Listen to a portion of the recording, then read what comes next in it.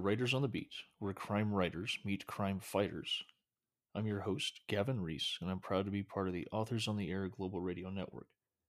Every episode of this podcast will bring in a variety of experts to help all writers incorporate more authentic cops, crimes, and criminals in their stories. For this episode, Dr. Daniel H. Wilson has stepped into the interrogation room just to clear up a few things about his writing. Daniel's a Cherokee citizen and author of the New York Times bestselling Robopocalypse and its sequel Robogenesis, as well as How to Survive a Robot Uprising, The Clockwork Dynasty, and Amped. He earned a PhD in robotics from Carnegie Mellon University, as well as master's degrees in machine learning and robotics. His latest novel is an authorized standalone sequel to Michael Crichton's classic The Andromeda Strain, which is entitled The Andromeda Evolution. Daniel, welcome to Writers on the Beat. Thanks for making time to join me. Hey, Gavin, thanks for having me. Uh, you're already an incredibly accomplished author with your own acclaimed and beloved series, and I imagine this week has got to be an entirely new experience, though, for you with Andromeda Evolution coming out. Yeah, this has been really interesting. And I gotta say, I had some trepidation leading up to Mm-hmm. this book release, but so far, I have to say, it's been great. I've been so pleased. Now, I'm reading the Andromeda Evolution now, and this is an incredible story, Daniel. You've just hit it out of the park with this. I think you've done an exceptional job of putting this novel together with a new and original variant while still paying homage to Michael Crichton's original work. For readers who didn't realize you were making history this week and putting this book out, what do you want them to know about the Andromeda Evolution? Well, really, just that it picks up an adventure that Michael Crichton started in 1969 in the Andromeda Strain, which is, just a novel that created the genre in which I write, which is No big called deal. the techno thriller. No big deal. Yeah. A novel that I read and loved when I was a teenager, and yeah, I had this amazing opportunity to take this world that Crichton built and to build on the mythology, to really tinker with it and play with all the parts and really carry on a new adventure set right now, just in time for the 50th anniversary. Yeah, I didn't realize until I saw your book coming out that this was the 50th anniversary of that original release. And so now I have to order a 50th anniversary edition of the Andromeda Strain because, like you said, that really founded this entire genre. It truly is the godfather of all of us trying to write in this space. Absolutely. This is the book that really kicked off Michael Crichton's career. So he had written a few books under other pen names while he was in medical school, but this is the one that had his name on it. This became a Hmm. bestseller, became a really beloved movie. And I'm really honestly shocked by how many people still love this movie, which is, there's Hmm. not a lot of movies that have hung around as long as this one have that No. people love so much.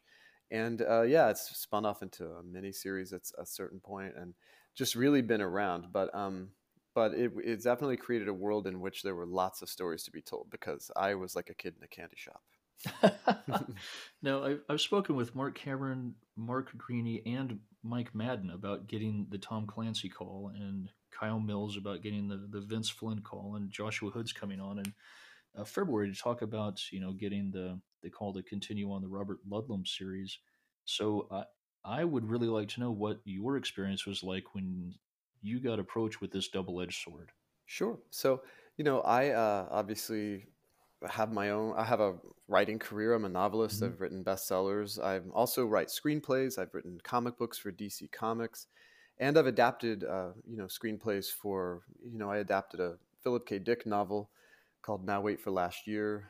That's still in development for his children, for Electric Shepherd.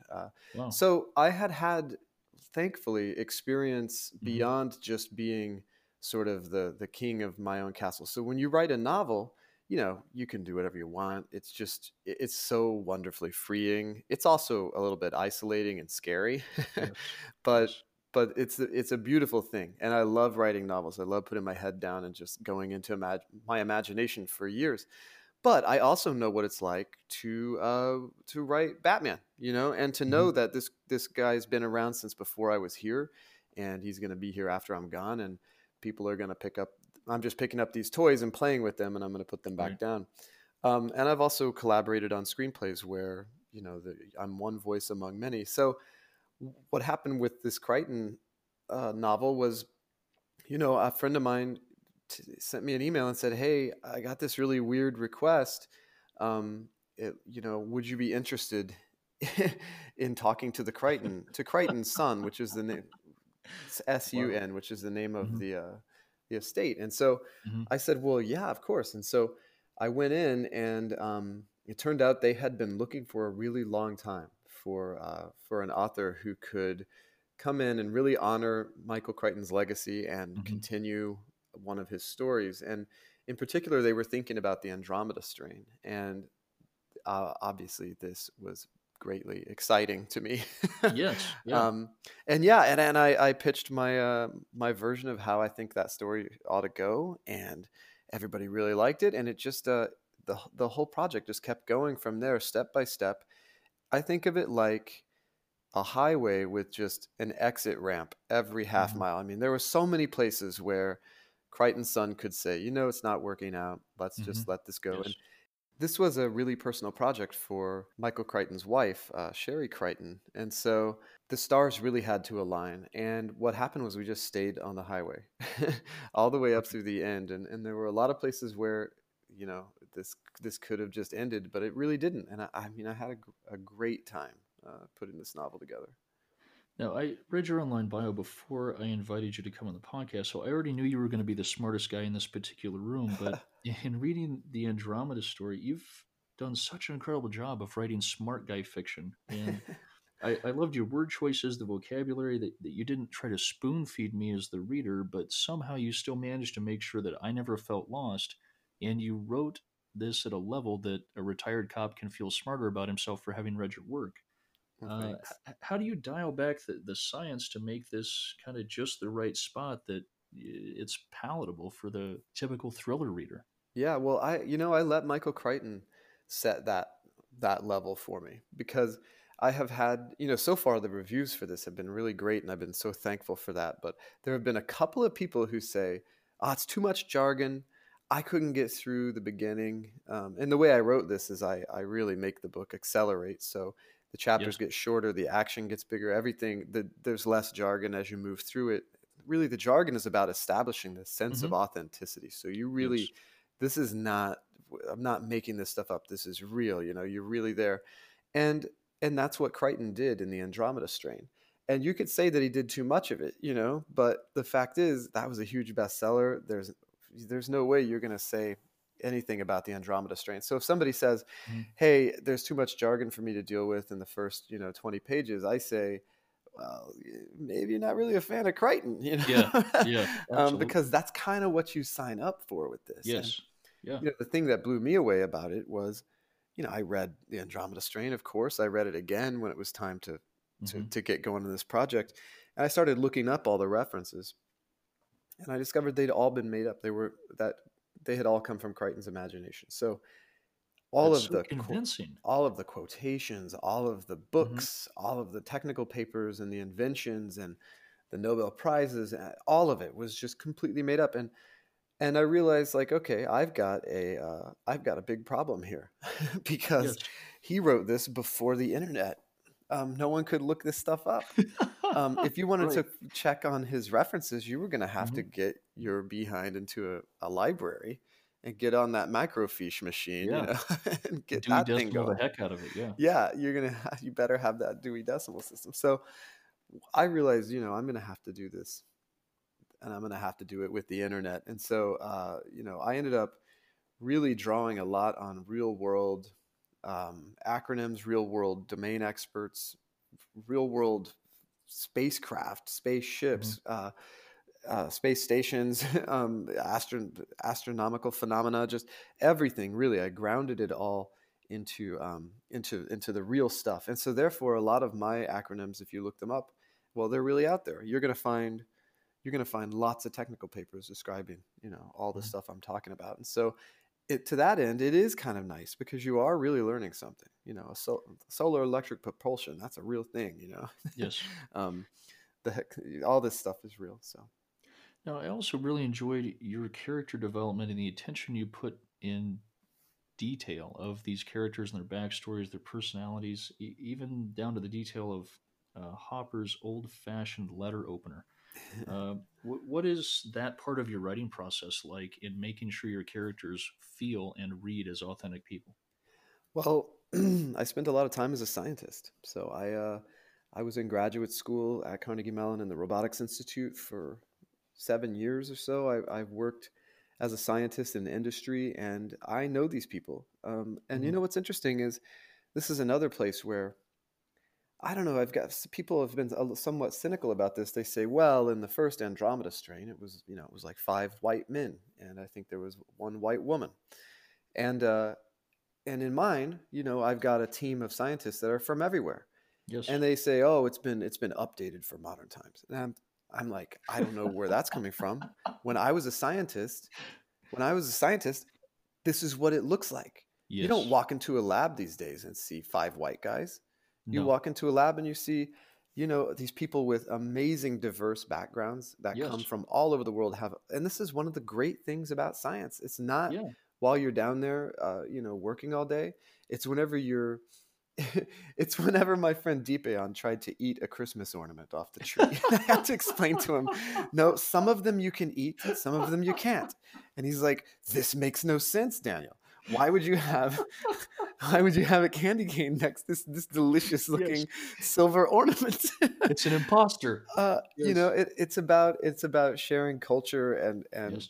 and this is one of my favorite memories of all my friends, whenever I was a kid doing science. And so, um, these characters are people that I've known. They've uh, they've got personalities that you'll find if you go into science, Hmm. and so I just did my best to draw on what I know. And I wasn't, there was no cynical attempt to inject any kind of certain number of people from here or from there. It was just the real deal. Well, I think too, in terms of this being a modern novel, though, the world has become much smaller in the last 50 years. Yeah. And from a technical and research standpoint, right, 50 years ago, America really was leading the pack. And now it feels, even from inside our nation, like we're kind of struggling to keep up in some ways, in some aspects. And if you're going to have a multi or a team of the best experts available to combat a thing, Yeah. it's not going to be five white guys anymore. So From America necessarily. yeah, yeah. Yeah. Yeah, this is doing my research on this. I've been kind of as a kid who raised in the Bible Belt in Hmm. Oklahoma, pledge allegiance every day, Hmm. uh, kind of given certainly a different version of history than kids get these days. I Yes. I have been kind of coming to terms with this notion, as an adult, like, hey, my country's only a couple hundred years old. you know, Right. Yeah. Gee, your Yeah. country's 5,000 years old. I mean, Yes. okay, well, there's no implicit value judgment there, but it's an interesting fact, right?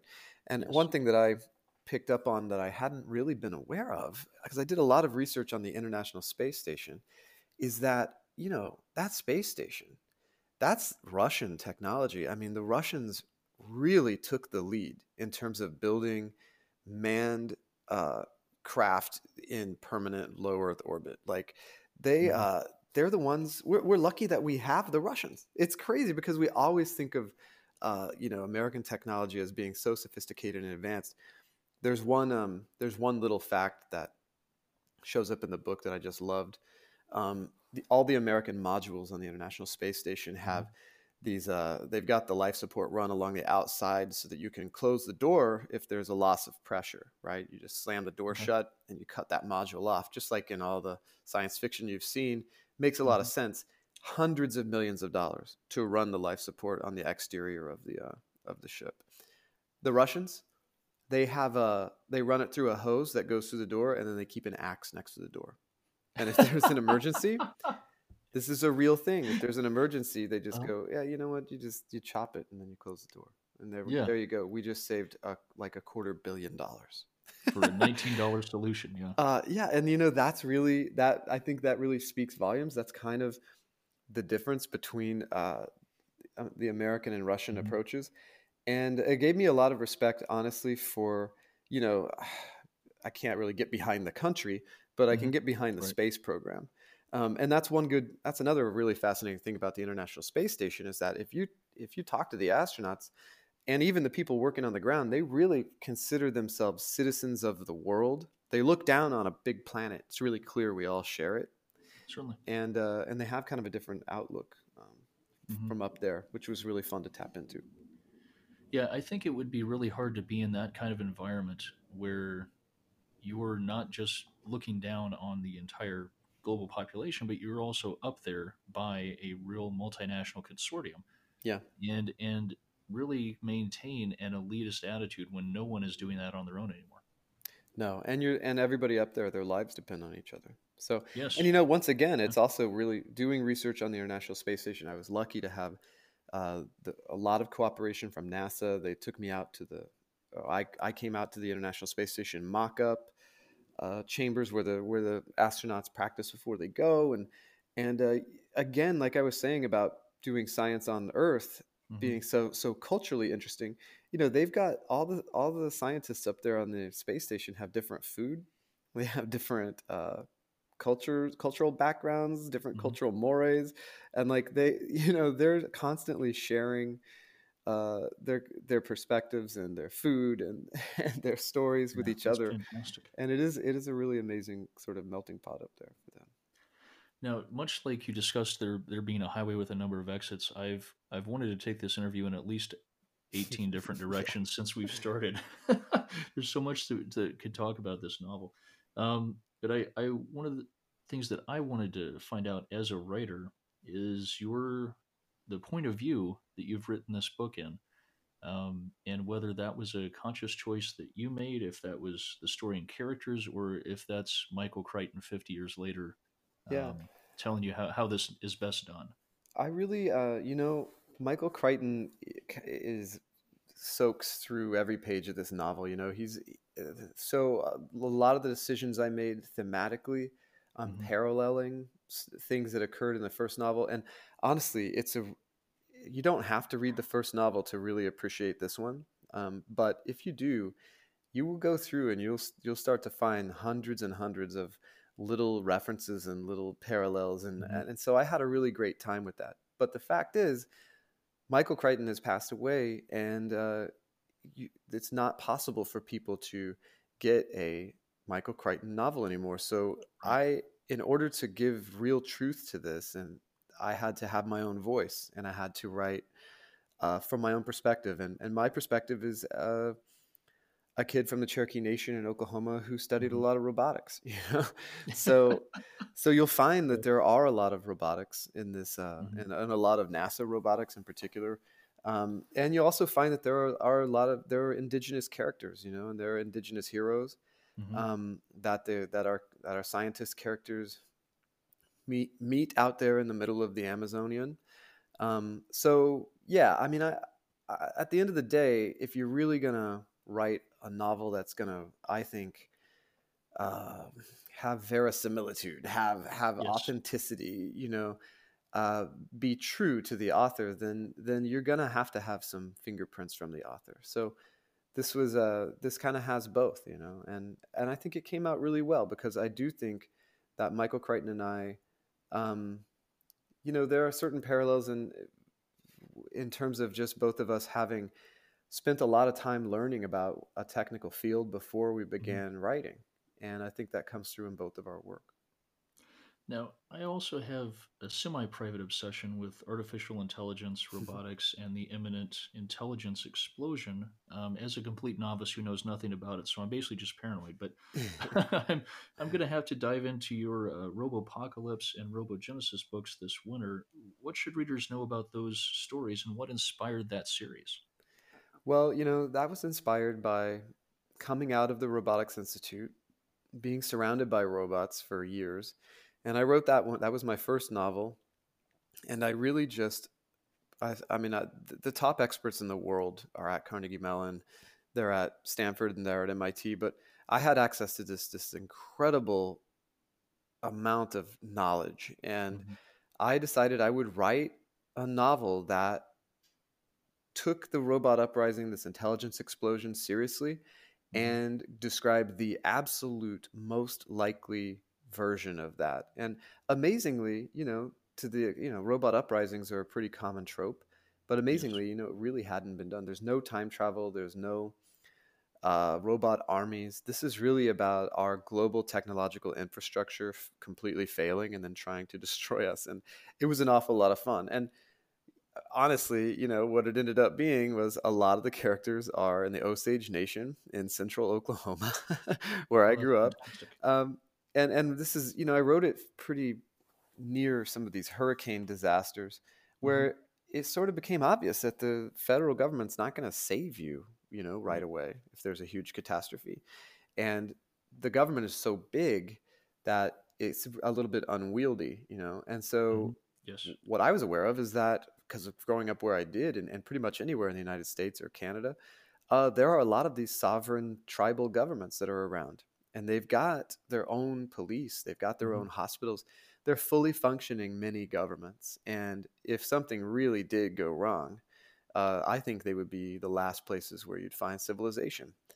So there's a lot of characters that end up rallying around the Osage Nation in central Oklahoma, and it's about how far human beings will go to survive. And Yes. it's a pretty fun book. Hard to Now, pronounce. yeah, I'm working on it. Now, on that note, it's already come up a couple times in the interview and in the introduction. But I also want to get some referrals from you selfishly. I grew up in New Mexico, and so I read a lot of Tony Herman, and our family kept a prized Ouray prints on the wall. But there aren't that many Native American stories and artists being promoted out in the public, and it's pretty rare that movies like Wind River and Black Cloud get the attention that those specific struggles, still present in America today, deserve. And I wondered, while we had this opportunity, if you could turn me and the listeners on to a few additional Native American artists, authors, or academics that you think deserve some credit and accolade that we could support. Sure. So I think Rebecca Roanhorse is really at the top of her game right now. She writes she writes science fiction, and she's won a lot of awards lately. Uh, so I would definitely say I think she's got a new book called Storm of Locusts, and she's been writing for Star Wars now. But she's definitely Oh wow! someone to check out. And then I would say that if you're it is like it's Native Month, and so there. If you look online, you'll find a lot of indigenous authors that are being um, talked about right now. I Hmm. would say also though, just no matter where you live in the United States, look around and see who the local tribes are, because they're out there and they've got artists that need to be supported just in your local area. Now, most aspiring authors start out writing what they know, and I expect that much of your studies and professional experience still find their way into your works. Especially with the Andromeda evolution, the story touches on such a diverse number of topics, from economics and intergenerational discounting and microbiology, chemistry, and physics. And I wonder what topics you still actually have to go out and research, and how much of this is from your own experience. Sure, anything biological, man. That's my weak spot. So I'm really really on the technology side. All the there's a character that travels with a swarm of canary-sized drones. Hmm. Man, I mean that stuff. I really didn't have to look too much of that up because I'm super excited about those things. I've been terrified by them, and I do a Yes. lot of research on them just because I'm interested.